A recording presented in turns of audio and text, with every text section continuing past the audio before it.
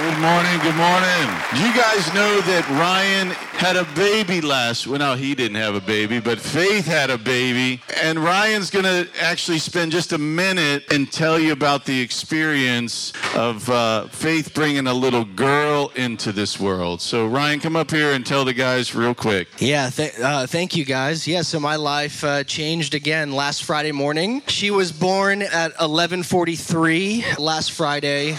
Texted David, I think you were already asleep. It was around 11 o'clock at night. And I said, my wife's water just broke and we're going to the hospital. And I'm usually the one that stops by the Ironman office, which is all the way across town, picks up the equipment. I wasn't expecting my daughter to go early because my son, who's a year and a half, he went a week late. So I had on my agenda last Friday, talk to David about coordinating, just in case. That didn't happen. My daughter had other plans. My wife was in labor all night, and then she was born, like I said, at 11:43 last Friday morning. Her name is Ruby Joy.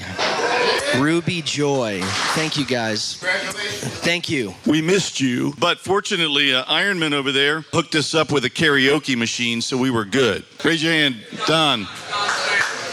Chaplain Don, he said, hey, I got a karaoke machine at home. I'm like, bring it. So we had karaoke last week. Anyways, I do want to just spend 3 minutes. I'm going to open up in prayer, and I'm going to just spend 3 minutes with Got Your Six time. You guys were really busy chatting, so you didn't hear all the instructions that Ryan gave. But let me open us up in prayer. Father, first of all, I just want to thank you for the freedom that we have to meet in this room. Father, thank you for these men. Thank you for the time that we're going to spend just opening your word. I pray that you would bless Troy. Father, thank you for a safe coming into this world of Ruby Joy. Father, what a blessing that is for the Holden family. I pray that you'd bless Ryan as a father and Ruby Joy as his daughter. Pray that you'd bless that relationship even as it begins. Thank you for Faith and everything was safe for her. And I pray these things in Jesus' name. Amen. All right, guys, stand up for just a second. We're only going to do this for 3 minutes. I want all the guys on this side of the room to come over and meet somebody over on this side of the room. And all you got to ask them is one question is, how long you been coming to Ironman? All right, so all the guys on this side over here, don't stand there, Kurt, like you're not coming. There's a bunch of first responders that want to meet you. Come over here. These guys are waiting for you.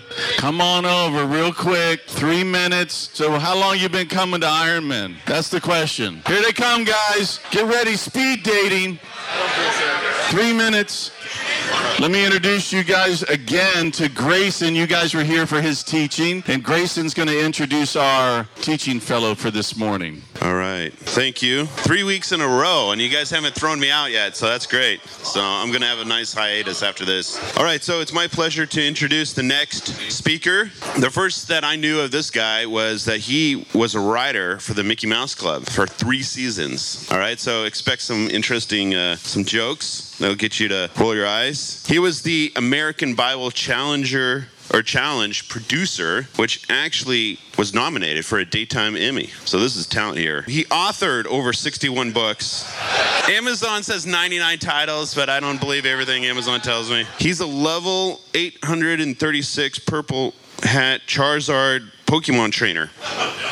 So if you see him driving like a crazy person in his white Jeep, he's running around with his crazy Pokemon guy catching things at churches. Speaking of churches, he is the campus pastor at Windermere, First Baptist Church of Windermere. He's been working there since 1997. We rebranded, so you should update your website to Family Church. 35 years. He's been a husband to a lovely wife that I met once. And he has 3 boys and 4 grandchildren. But out of all this, I'm more impressed with something that I see him constantly do. He picks up trash. When we're walking the campus, he sees a piece of trash, he picks it up. And he's not a cast member, right? A former cast member has it in their brain that this is what they have to do wherever they are, okay? This is a man who looks at his surroundings. He doesn't tell other people to do it. He doesn't manage other people to do it. He does it himself. I'd like to introduce Troy Schmidt. Good morning. Wow, he divulged all my secrets. Wow. Not all of them. No, he hasn't. Well, this is holy ground right now. And let me tell you why. Because the veil is up. And we're in the Holy of Holies right now. Let me read this verse, Ephesians 2:10. For we are his workmanship, created in Christ Jesus for good works, which God prepared beforehand that we should walk in them. Man, I've always liked that verse, especially as a creative type. And what I liked about it was the description of workmanship. Some places it says masterpiece. And when you think about like writing your own masterpiece or painting a masterpiece, or, maybe you're into woodworking or steel forging, whatever it might be, for you to create your masterpiece, you're saying this is the best that I can do. And God is saying that about each and every one of us, that we're masterpieces. Everyone is as good as the other in his eyes. And we were created for a specific purpose, it says, and that was to go do some good works. A craftsman really knows their craft. They know how to put it together. They've put thousands of hours into it. And an eternal God has made you and me and says, that's my masterpiece. All year we've been focusing on this journey, shape.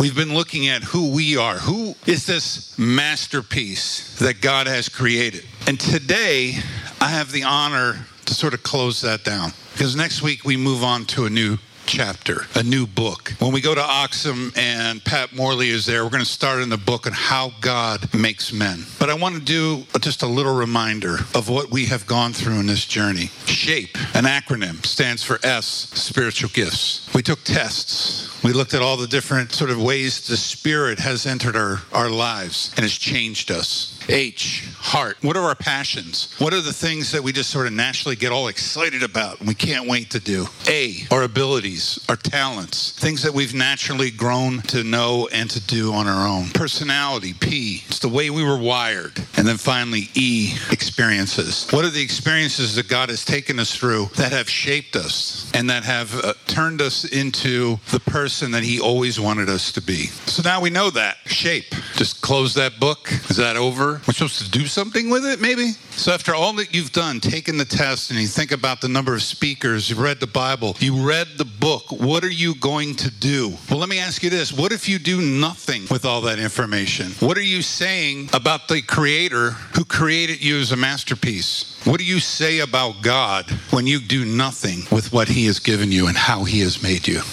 Even Jesus knew his shape. And I always found this verse interesting, and it's in John. And it's right before the moment that's kind of iconic when we think of Jesus, and that's washing the feet of his disciples. Blech. This is what it says, John 13:3. Jesus, knowing that the Father had given all things into his hand, and that he had come from God and was going back to God, rose from supper. He laid aside his outer garments, and taking a towel, tied it around his waist. Now, how does that verse sort of show his understanding of his shape? First of all, it says that he knew where he came from. He knew his, at that point, past. His past, though, was eternity. He understood who he was, even possibly an understanding of when he was born on this earth. He sort of knew everything about that, understood everything up to that moment. And then second, it says that he knew who he was, that he had come from God. He was the eternal God. He understood that. And then the third thing it says is that he knew where he was going. He was going to heaven. He was going to the throne. So at this moment, you see the past, the present, and the future. He has a full knowledge of all of that, past, present, and future. And then it says with that knowledge, what did he do? He washed a bunch of dirty people's feet.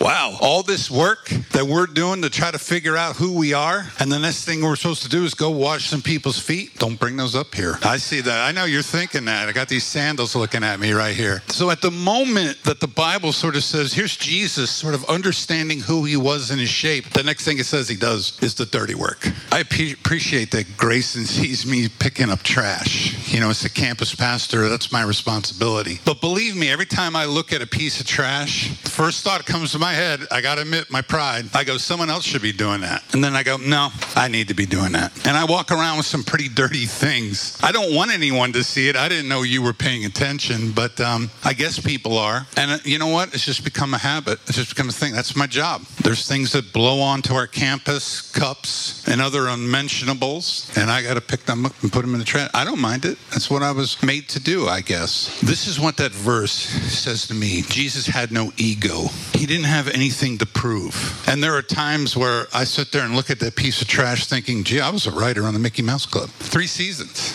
You know, I know Britney Spears. I know Justin Timberlake. I know all these people. Why should I pick up that cup? Because I know who I am. I know my past. I know where I'm going. I got to do the dirty work. Look, he didn't make you a statue. He didn't die for you and save you so that you can to go around parading as his crowning achievement of salvation. For people to glorify and go, oh, how awesome. Guess what? He made you a servant. That's what he turned you into. Statues receive glory. A servant surrenders. So I think the best thing that came out of this year was that we had an opportunity to sort of see who we are and know more about our past and how God has shaped us. But we also know where we're going. That's the best part. We know where we're going. So we have the answers to all of those questions. All of those things that Jesus used to define, to understand who he was. And it was a servant. It goes for us too. A servant surrenders. So after going through all this, I think it's just fitting that at the end we surrender. We just surrender and say, God, thank you for helping me to see who I am. Now, what do you want me to do? So I know this is usually reserved for our Oxum times when we're there. We get down on our knee, which I remember the first time we had to do it, it was like, get on my knee in front of all these people. But I sort of now look forward to it. So I think in that spirit of surrender, if you're able to, when I pray, could you get down on your knee as an act of surrender, of a servant surrendering? Father, thank you for making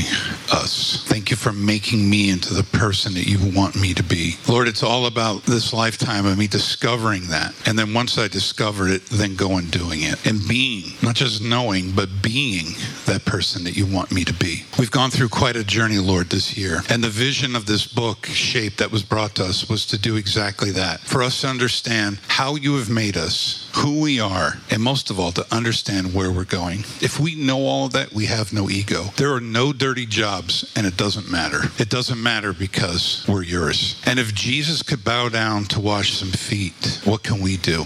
So, Lord, as we wrap this up and move on to our next adventure, I pray that you would show us exactly what it is that we need to do and where it is that we need to go to serve. It's hard to say that we're masterpieces because we see all the dings and the flaws, but you see us as perfect, made in the image of Christ Jesus. Show us, Lord. In Jesus' name, amen. So one more thing about me. I hate putting events on. Being at the church for 25 years, I hate putting events on because I've been disappointed. I've had to cancel them because nobody's shown up. And I just hate it. I just rather do the behind the scenes work and let's just get it done and have other people sort of step out and take all the glory for it. But this has been on my mind for a long time and I can't shake it. And I've tried to. I've tried to sort of go, no, Lord, I don't want to do this. And then like the pandemic hit and I had it scheduled. Then I went, yes! Not for the pandemic. I'm not cruel, but I was like, yes, I have a reason to cancel it. Then I scheduled it again. I had it on the calendar. Hurricane. I'm like, Lord, this is it. This is perfect. You're telling me not to do this. Well, it wouldn't go away again. So on March 4th, Saturday at Family Church in Windermere, we are putting on an event called the 10 Commandments, with the emphasis on the man in the midst of the commandments. 10 talks, 10 speakers, 10 rules to be a better man. Featuring some faces, which has really been inspiring to me while I've been going through Ironman. People that have come to Oxum to speak, and I've gone, wow, I really like them. And with the help of David, I've been able to contact some of them and ask them to speak. So 10 talks sounds like a lot, but a TED Talk is 18 minutes. And they have found that that's like the sweet spot where people they can get out the information they need and people's attentions are engaged. So it's 10, in essence, TED Talks that are happening. We have Charles Cooper, Josh Taylor, Chuck Carter, Kristen Benson, Wes Beecham, David Hill, Marcio Pacheco, Brian Broadway, David Ogden, and Angel Garcia. And so, we got the heavy hitters coming to this. And so it does cost. It's going to cost $20, but that includes snacks, food, coffee, that sort of thing, and also a barbecue lunch at a different barbecue place. So if I could have my Vannas up here. Vannas, come on up, Vannas. You know who you are. Grayson, being the creative guy he is, said, let's make a big QR code and have people walk around with it. If you could go over on that side and you go over on this side. Yes, if you want to sign up. Yes, absolutely. If you want to sign up, just take your phone up and point it at that. I have a bunch of posters here. If you want to take this to your church, you want to advertise it at your business, you can do so. These are all available to you. I'm setting them right up here. You have 3 questions. I threw a bonus 4th question in there for you to continue this discussion. Appreciate it. Thank you so much. Troy, thank you so much. Man, I really appreciate you being a part of the Ironman community, and this morning was an awesome way to wrap up what we've been going through in 2022. Men, I'm going to hand the floor over to our table captains, and we're going to spend the rest of the morning at our tables.